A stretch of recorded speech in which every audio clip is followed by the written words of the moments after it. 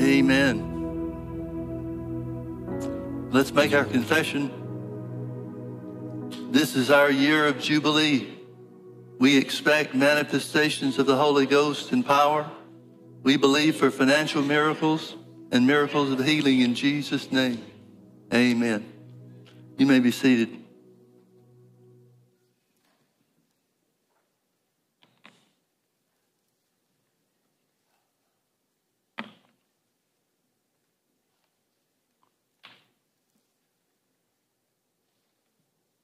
We are living in the last days, and the scripture tells us that those last days will be perilous times, dangerous,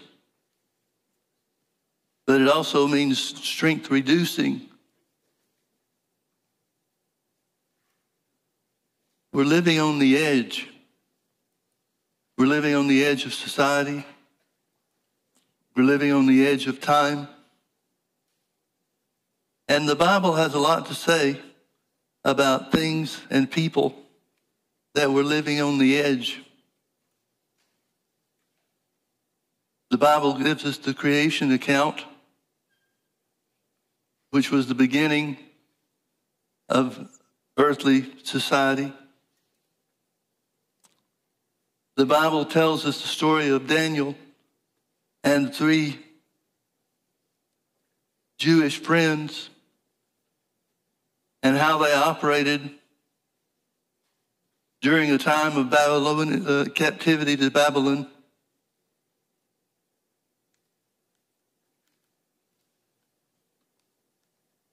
We've got stories of God delivering the people out of Egypt through mighty signs and wonders and miracles.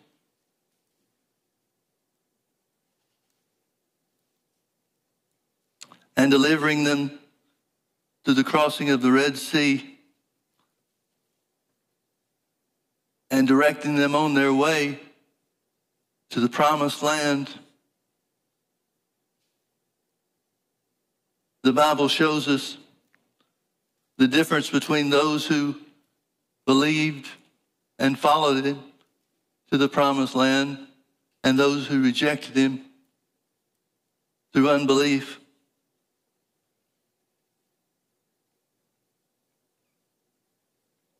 But we've also got a story of a man that God chose, a man by the name of Abraham, which reveals to us God's interaction, his first interaction with man.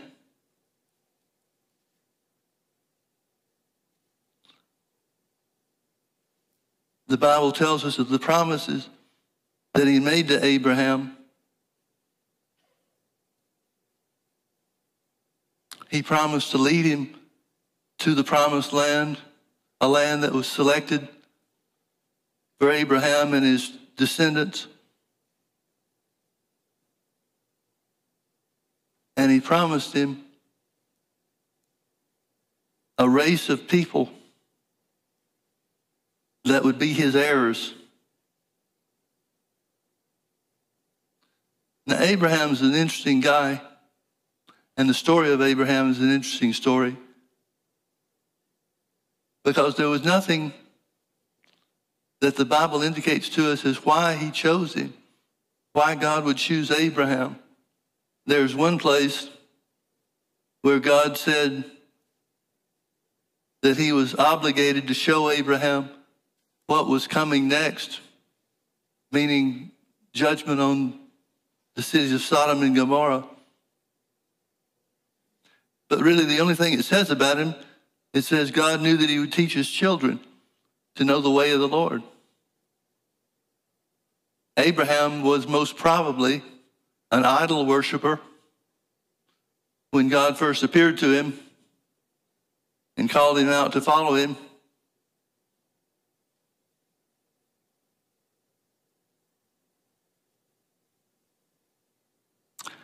And the Bible tells us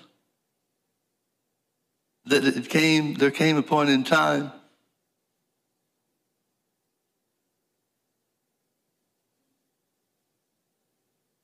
where God had to, I'm tempted to say, tweak his faith. But really it was more than that.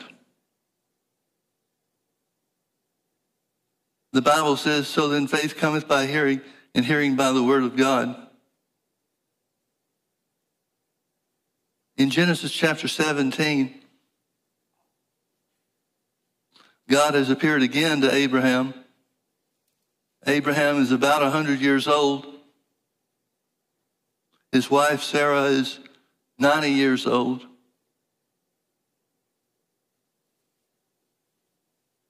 And Abraham has been following God for 24 years. He was 75 when God first appeared to him, and now he's 99 or around 100. So it's about 24 years have passed, and part of the promise of God has not yet been realized, and that was the birth of his son that they named Isaac. In Genesis chapter 17, verse 15, and God said unto Abraham, as for Sarah thy wife, thou shalt not call her name Sarai, but Sarah shall her name be, and I will bless her and give thee a son also of her. Yea, I will bless thee, I will bless her, and she shall be a mother of nations. Kings of people shall be of her. Then Abraham fell on his face and laughed, and said in his heart, shall a child be born unto him that is 100 years old? And Sarah shall bear that is 90 years old? Now you can study the words, the Hebrew words that are used in this verse, and you'll find out that laugh, the word laughed, has a very specific meaning in the Hebrew language. It means laughed.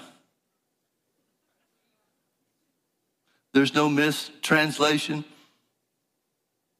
There's no opportunity for us to think that Abraham has been strong in faith, or is at this point in time strong in faith concerning the promise of God that he'd have a son. He fell on his face and laughed. And Abraham said unto God, oh, that Ishmael might live before thee. And God said, Sarah thy wife shall bear thee a son indeed, and thou shalt call his name Isaac, and I will establish my covenant with him for an everlasting covenant, and with his seed after him. Now, folks, if you do some study and look back at the things that God has said to Abraham previous to this concerning his descendants, God really doesn't tell him anything new. He just reminds him of things he's already said. So then faith cometh by hearing, and hearing by the word. God doesn't change the story. He doesn't try to explain the reasons for a delay. He just reminds him of what he's already said.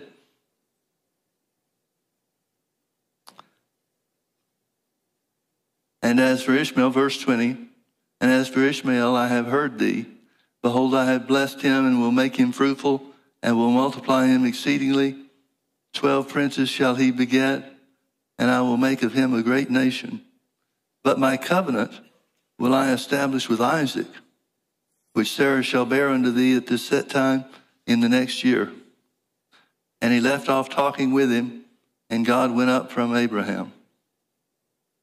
Now in Genesis chapter 18, God appears to Abraham again, and this is the story of Sodom and Gomorrah and how the cities are judged.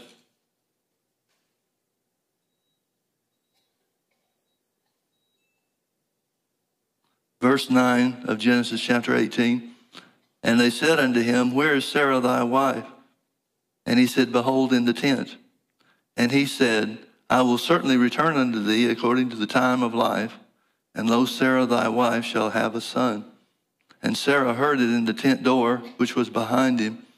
Now Abraham and Sarah were old and well stricken in age, and it ceased to be with Sarah after the manner of women.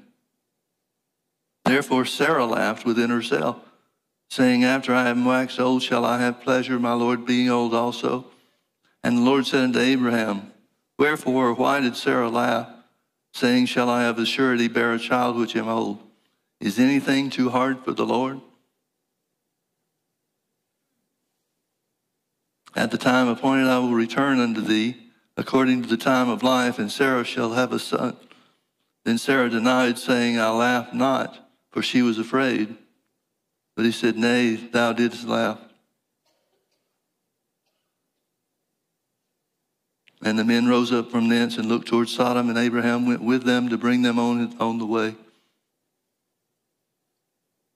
Folks, it seems that Abraham has gone from a position of faith, which he certainly had as God was blessing him ever since he had been 75 years old, except for this one area, this one aspect. He's laughed at the promise of God. Sarah, his wife, has laughed at the promise of God. Now, I think this is instructive for us because in Hebrews chapter 11, where it gives us the list of people that make up the hall of fame of faith, so to speak, both Abraham and Sarah are listed there. And it talks about the strength that Sarah received to conceive the child. So something changed. Something took place within both Abraham and Sarah that brought them to the place where they could receive from God. Now, I want you to look with me now to Romans chapter 4.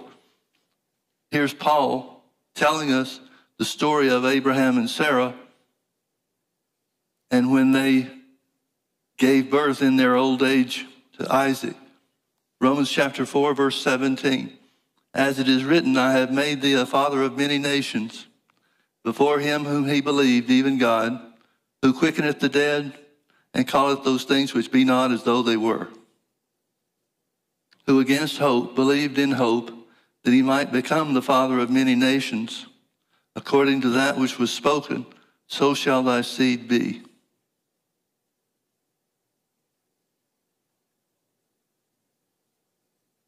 And being not weak in faith, he considered not his own body now dead when he was about 100 years old, neither yet the deadness of Sarah's womb. He staggered not at the promise of God through unbelief, but was strong in faith, giving glory to God, and being fully persuaded that what he had promised, he was able also to perform, and therefore it was imputed unto him for righteousness. Now, folks, recognize here in this verse that something changed with Abraham and Sarah. And what changed with them had to do with their belief that God was able to do what he promised.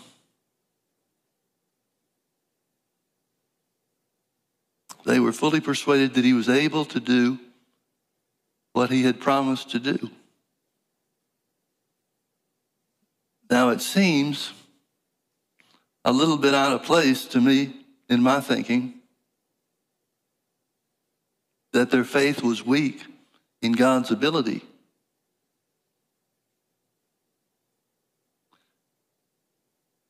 But there was another place that might be of interest to us in Matthew chapter 9, verse 28. And when he was come into the house, the blind men came to him. Well, I started too soon here. Let me back up to verse 27.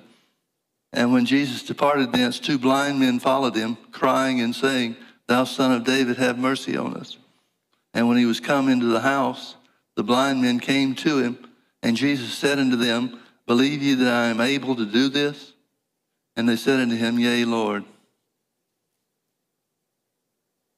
It's very rare that Jesus ever emphasized his ability to bring about the desired result. He's the one that tells us that there's nothing impossible with God. He's the one that tells us there's nothing impossible to them that believe.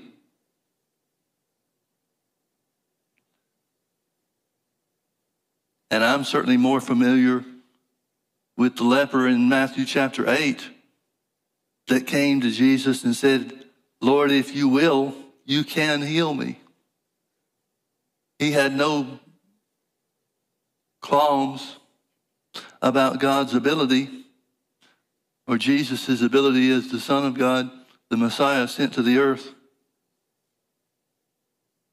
He knew enough of what miracles Jesus had performed to be secure in the ability of God, but he just didn't know if he was willing. This is like the modern day church saying God will heal or can heal, but you never know who it's his will to heal. Well, when Jesus heard him, questioned his willingness, Jesus immediately responds and reaches out his hand and touches him, and he was made whole from leprosy.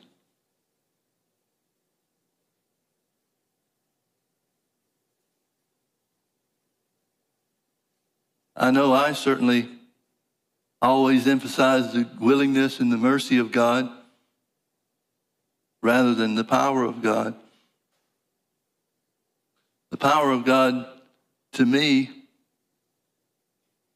is kind of like one of those things that you just kind of shove off into the corner because there's general acceptance or understanding that God, who is the creator of the universe, can do anything in this universe.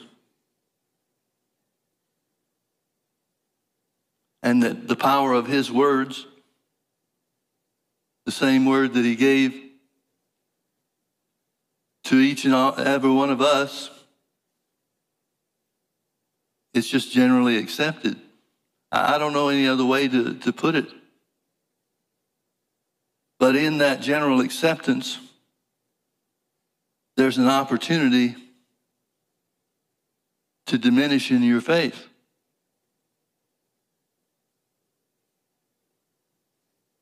One of the things that I've learned over this last decade and plus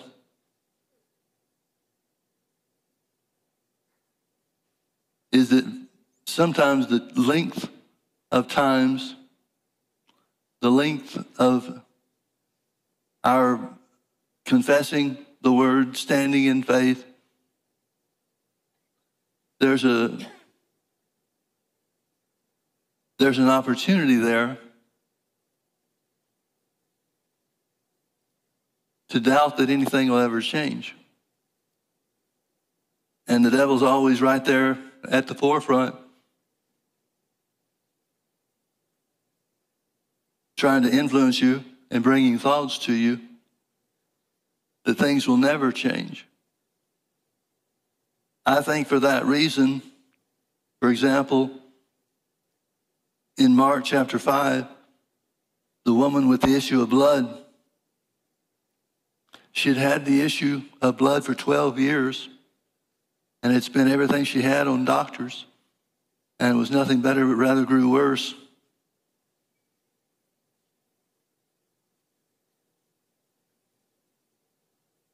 I think there's more to that story than we usually give credit to. We know that it's a great example of faith because when she had heard of Jesus, she began to say, if I can just touch his garment, I shall be whole.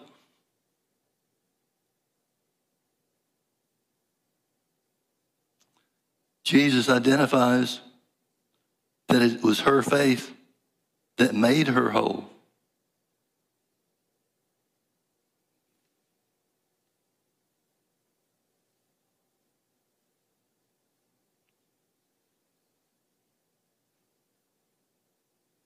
But this woman was a greater champion than I think we give her credit for.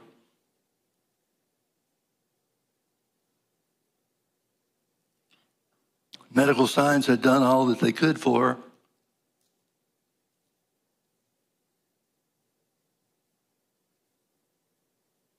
But something she heard of Jesus made her believe that things could change in her behalf. Now I wonder what the devil was telling her, speaking to her mind, all the time that she was believing God that there would be healing power in Jesus' garment that would raise her up.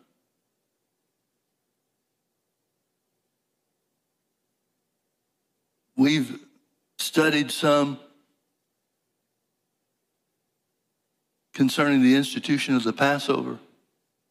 In Exodus chapter 12, the Bible tells us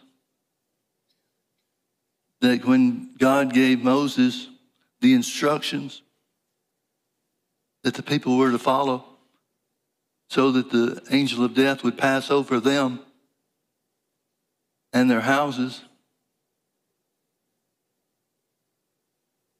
the Bible tells us that God brought them forth with silver and gold, and there was not one feeble among them. That word feeble is talking about weakness, but specifically it's talking about the shuffle of feet. We've seen people, as a result of sickness or disease, or sometimes just old age, that instead of taking long strides, they just shuffle along. Well, they've got a trip to take after the Passover occurred. They've got to walk to the promised land. So Jesus healed a nation of people. We know that the crowd was of millions. The smallest estimate I've seen was 2 million people. But I've also seen estimates that it was 7 million people, up to 7 million. Well, we don't know exactly what the total number was, but 7 million people coming out of slavery, or millions of people, whatever number you want to attach to it, just as good as any other number.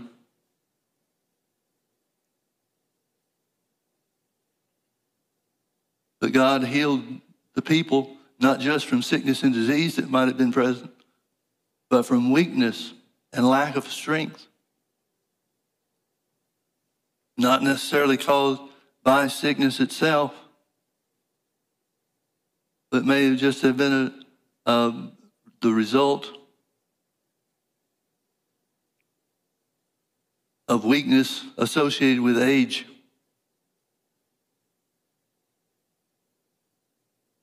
Now, there's something else about the healing power of God, and that is, Paul tells us, inspired by the Holy Ghost, Paul tells us that when Jesus comes back, the dead in Christ shall rise first, and then we shall be caught up in the air to meet Jesus too, and that in the twinkling of an eye, faster than you could snap your fingers, a nation of people. Now, when I say a nation of people, I'm not talking about countries. I'm talking about those that have made Jesus the Lord of their lives, those whom are in Christ, new creatures or new species of being. But the dead in Christ, from the time that Jesus was raised up from the dead, anybody that has made him the Lord of their lives, our bodies will be changed in the twinkling of an eye, faster than we could explain or describe.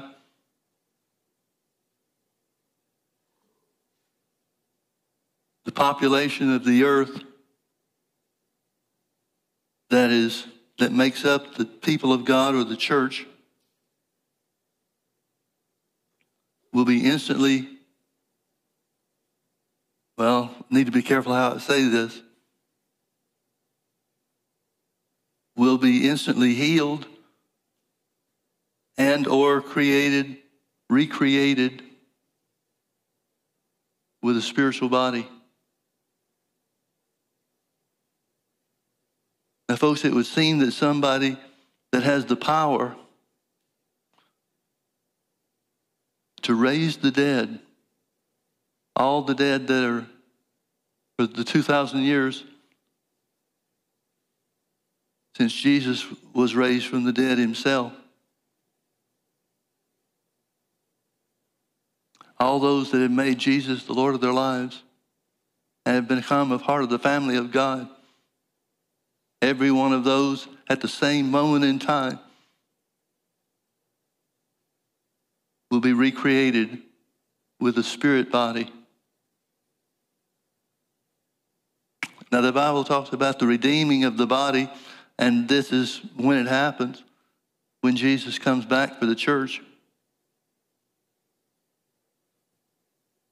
But think about that, the explosive power of God.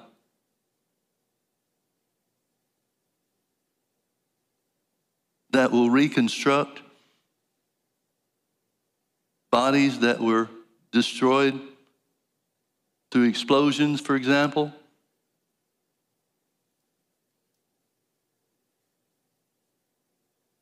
And every other possible way that somebody could die. Whether there was a funeral that was made with the remains of the body or not. God will reassemble all of his children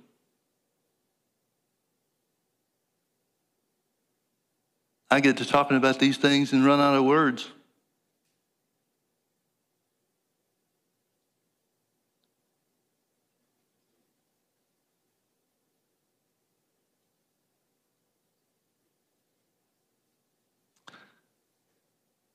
God has been in the business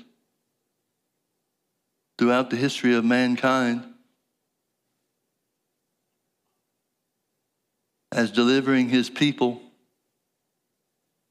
in mass.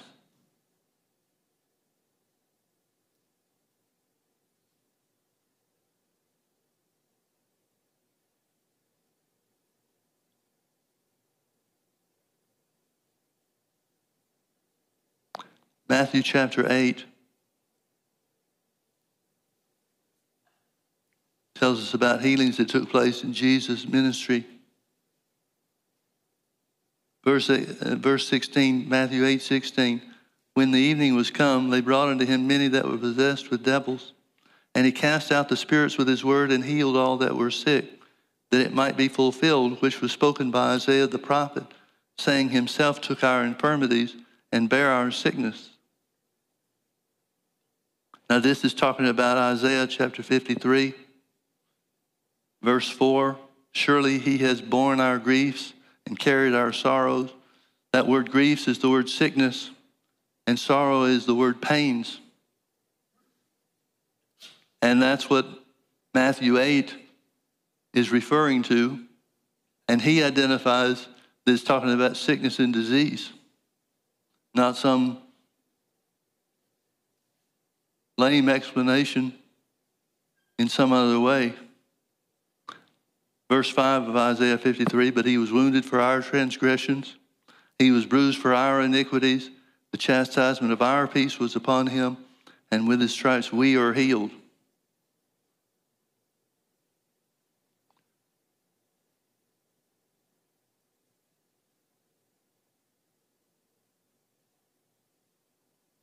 Let me go back to Matthew chapter 8.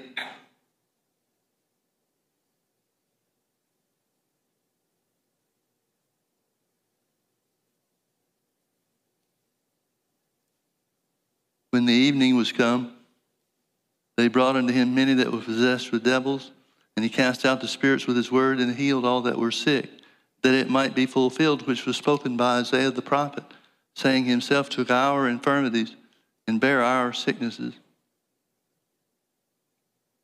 Now, folks, something about this experience, ministry experience with Jesus, fulfilled Isaiah's prophecy.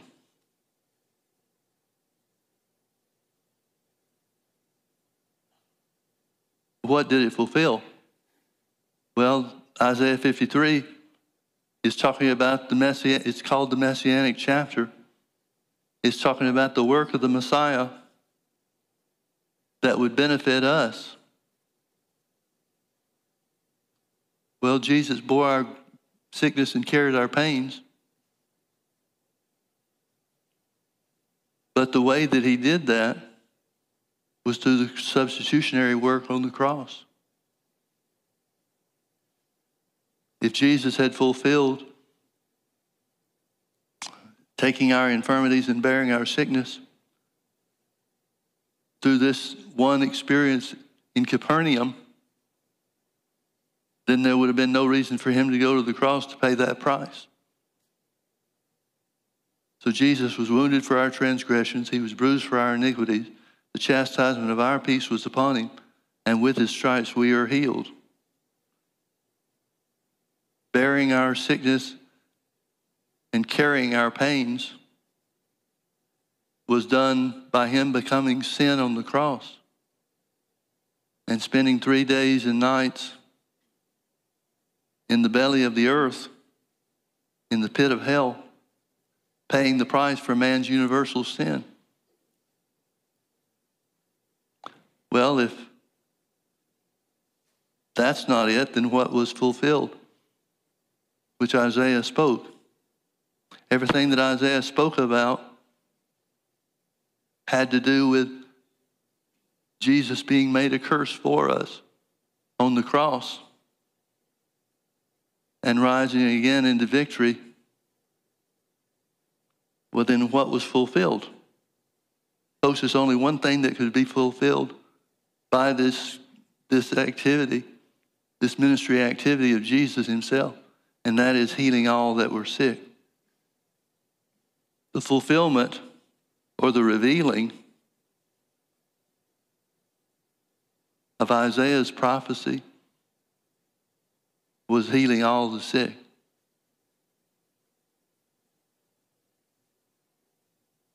He didn't leave anybody out.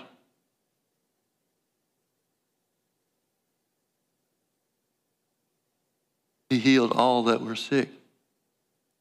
Again, we see the activity and the work of God through his Son, Jesus, revealing to us his character and his nature by healing all that were sick.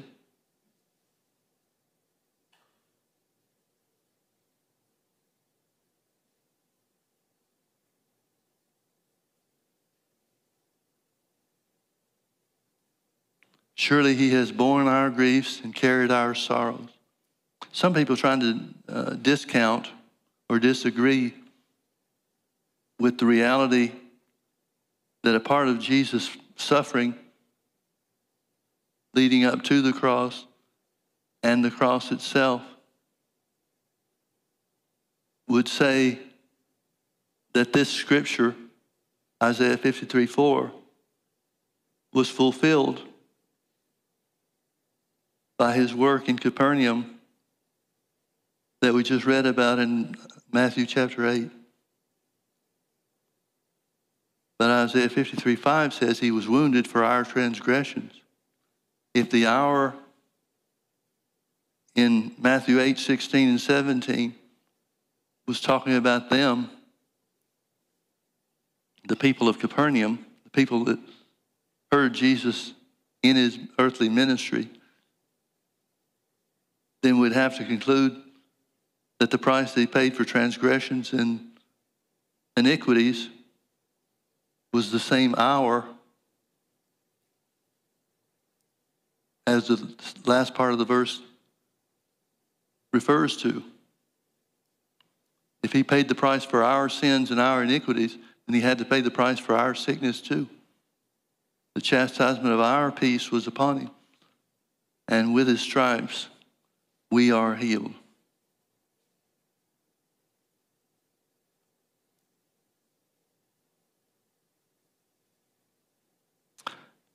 Don't let time rob you of the blessings of God. Don't let time discount the fact that Jesus paid for every bit of sickness and disease for your benefit. I've got a little bit of experience with some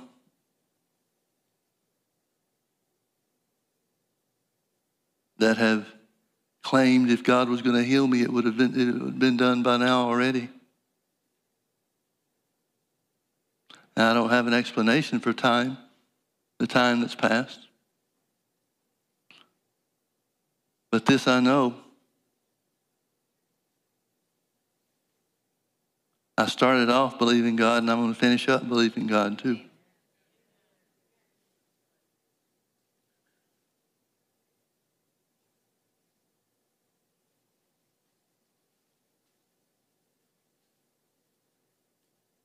Surely, the only time surely is in this 53rd chapter of Isaiah. Surely he has borne our griefs and carried our sorrows.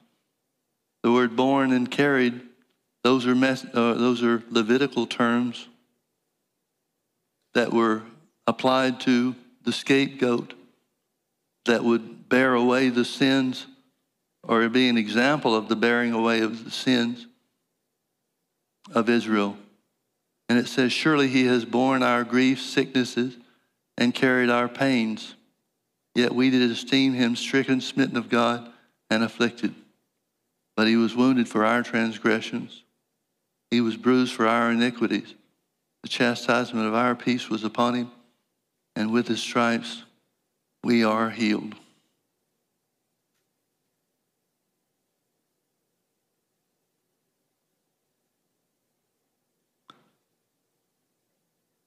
Abraham had to change a little bit of what he was doing.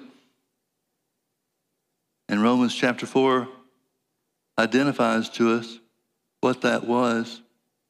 Verse 17 again, as it is written, I have made thee a father of many nations, before him whom he believed, even God. This before him whom he believed carries with it the idea of imitation. It's literally saying that Abraham imitated God. Well, in what way did he imitate him? Matthew tells us, Paul tells us in Romans 4, he imitated these two characteristics of God. God quickens the dead and calleth those things which be not as though they were. In other words, a part of Abraham's faith, and the reason I believe that the Bible makes such a point of us following his example of faith, is because he imitated God in giving life to dead things and calling those things which be not as though they were. He began to call his body alive. He began to say his body was able to make him the father of many nations.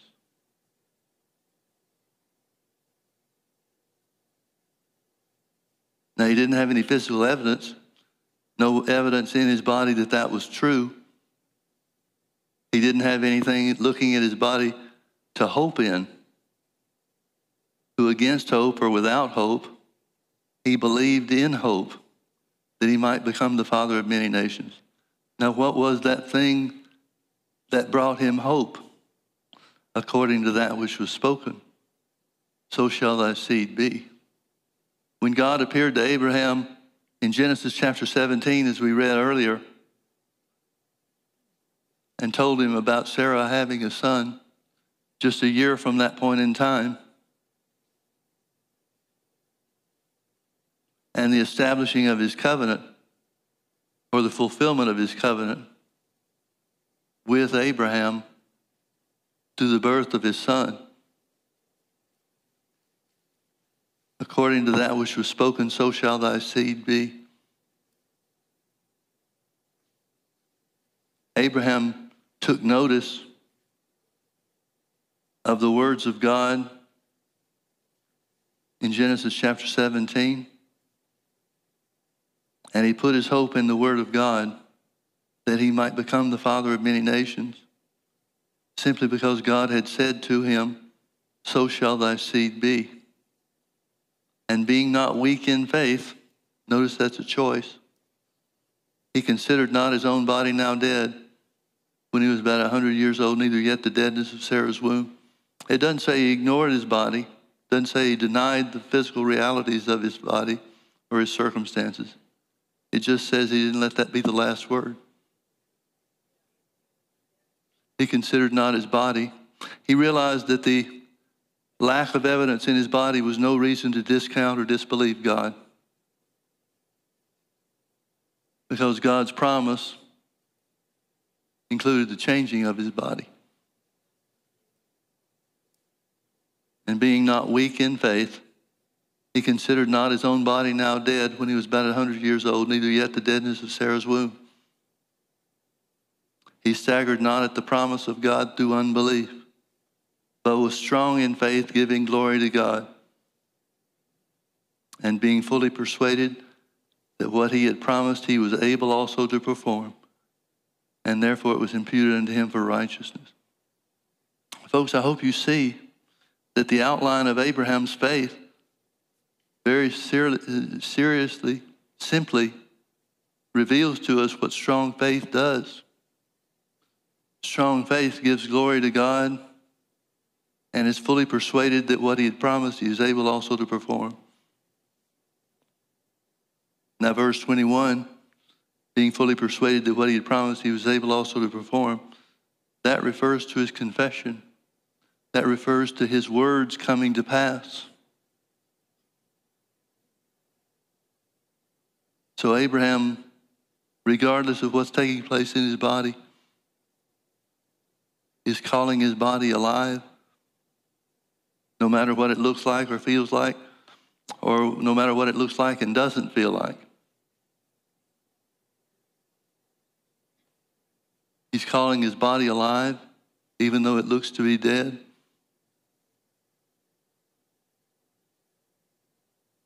And he's giving God glory, thanking God for the answer before he can see it. Now you can do those two things, can't you?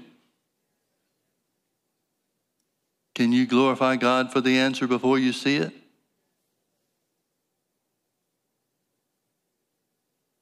Are you fully persuaded that God is able? And notice that's talking about ability. It's talking about godly power. It doesn't have anything to do with the power of God in or on you. It has to do with believing God is strong enough to keep his word.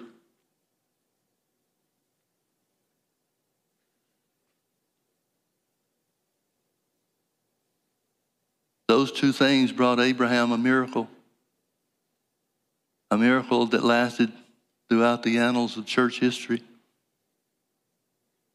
a miracle that will be duplicated and experienced even unto the coming of Jesus Christ and the receipt of our redeemed bodies.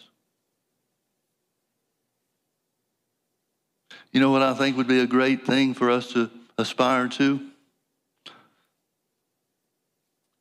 I want my body to be lined up with the Word of God in such a degree that when Jesus comes back, there's no sickness that I have to be redeemed of.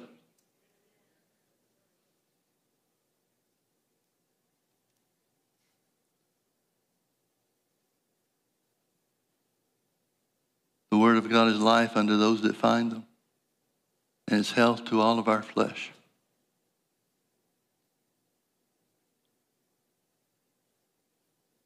I think we are all tempted to look at the Word of God as something that still has to be performed. What I mean by that is it's easy to get into position of claiming healing for your body, but then looking for and expecting for God to do something else to make it real. That's not how it works with God. Once God says it, it's done. There's nothing else left to be done.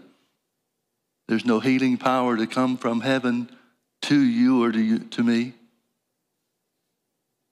because God and his word are one, and because he is the master and creator of the universe. When the Bible says we've been healed by the stripes of Jesus, that's already taken place. So it's only left to us to reach out by faith with our words to lay hold of the blessing of Abraham, which includes divine health for each and every one of us. He staggered not at the promise of God through unbelief, but was strong in faith, giving glory to God, and being fully persuaded that what God had promised, he was able also to perform.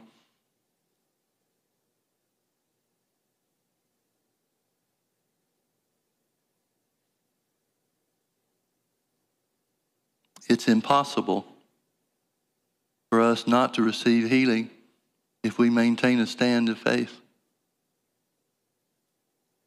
God has already declared these things to have taken place. Jesus has already paid the price for us. It's simply left to us to reach out in faith, just like it tells us about Abraham, in these two ways: giving glory to God and being fully persuaded that what God has promised, he was able also to perform.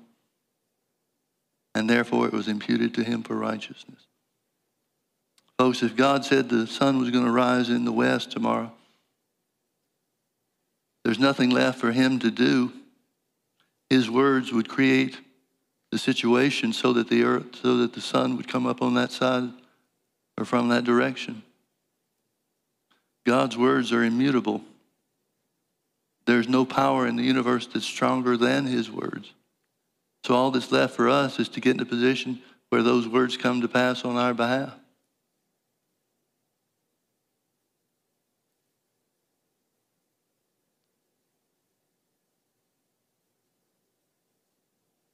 Blessed be the name of the Lord.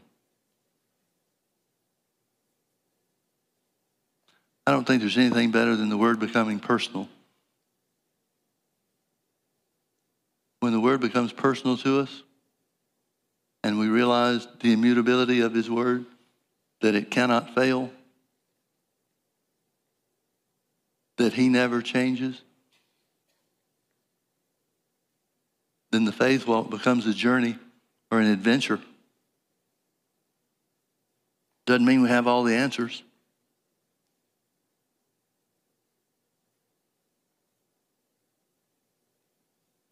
But he does. Thank God for his word.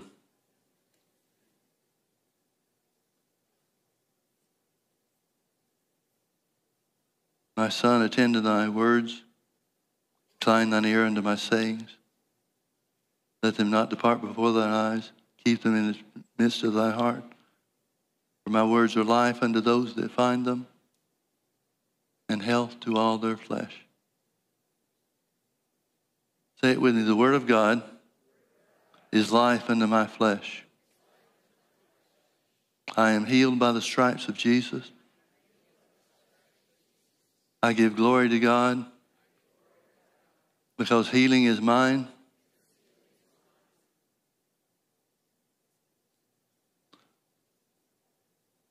Sickness and disease has no right to remain in my flesh. In Jesus' name, amen. Amen. Let's close in a word of prayer. Father, thank you so much for all that you've done for us. You redeemed us, Father, from destruction, and you've crowned us with loving kindness and tender mercies.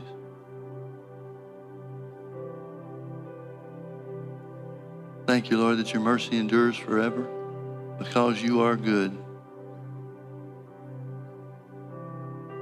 Thank you, Father, that your word is affecting a healing and a cure in us from the top of our head to the soles of our feet.